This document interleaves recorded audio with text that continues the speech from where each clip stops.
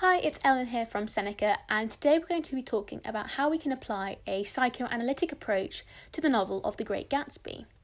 So firstly, what is psychoanalysis? This is a discipline developed by the famous neurologist Sigmund Freud, who lived in the 19th and 20th century. In summary, it is the idea that the way we behave as humans is largely driven by our unconscious desires. So, a psychoanalytic approach to The Great Gatsby would focus on the unconscious desires of the characters.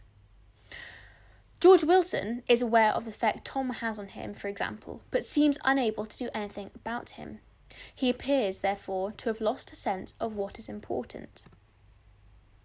Unconsciously, Daisy appears to want to be with Jay Gatsby, but she feels he is too criminalised to be a true partner, and for this reason, she sticks with Tom. Myrtle Wilson's marriage to George has broken down, so she thinks she wishes to be with Tom. Gatsby's unconscious desire is to be with Daisy, but he knows that in reality this may not work out for the good.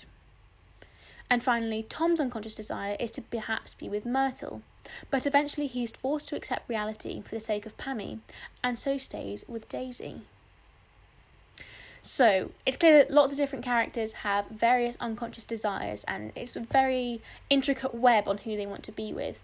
So, for example, if we spoke about Daisy, her unconscious desire is to be with Gatsby.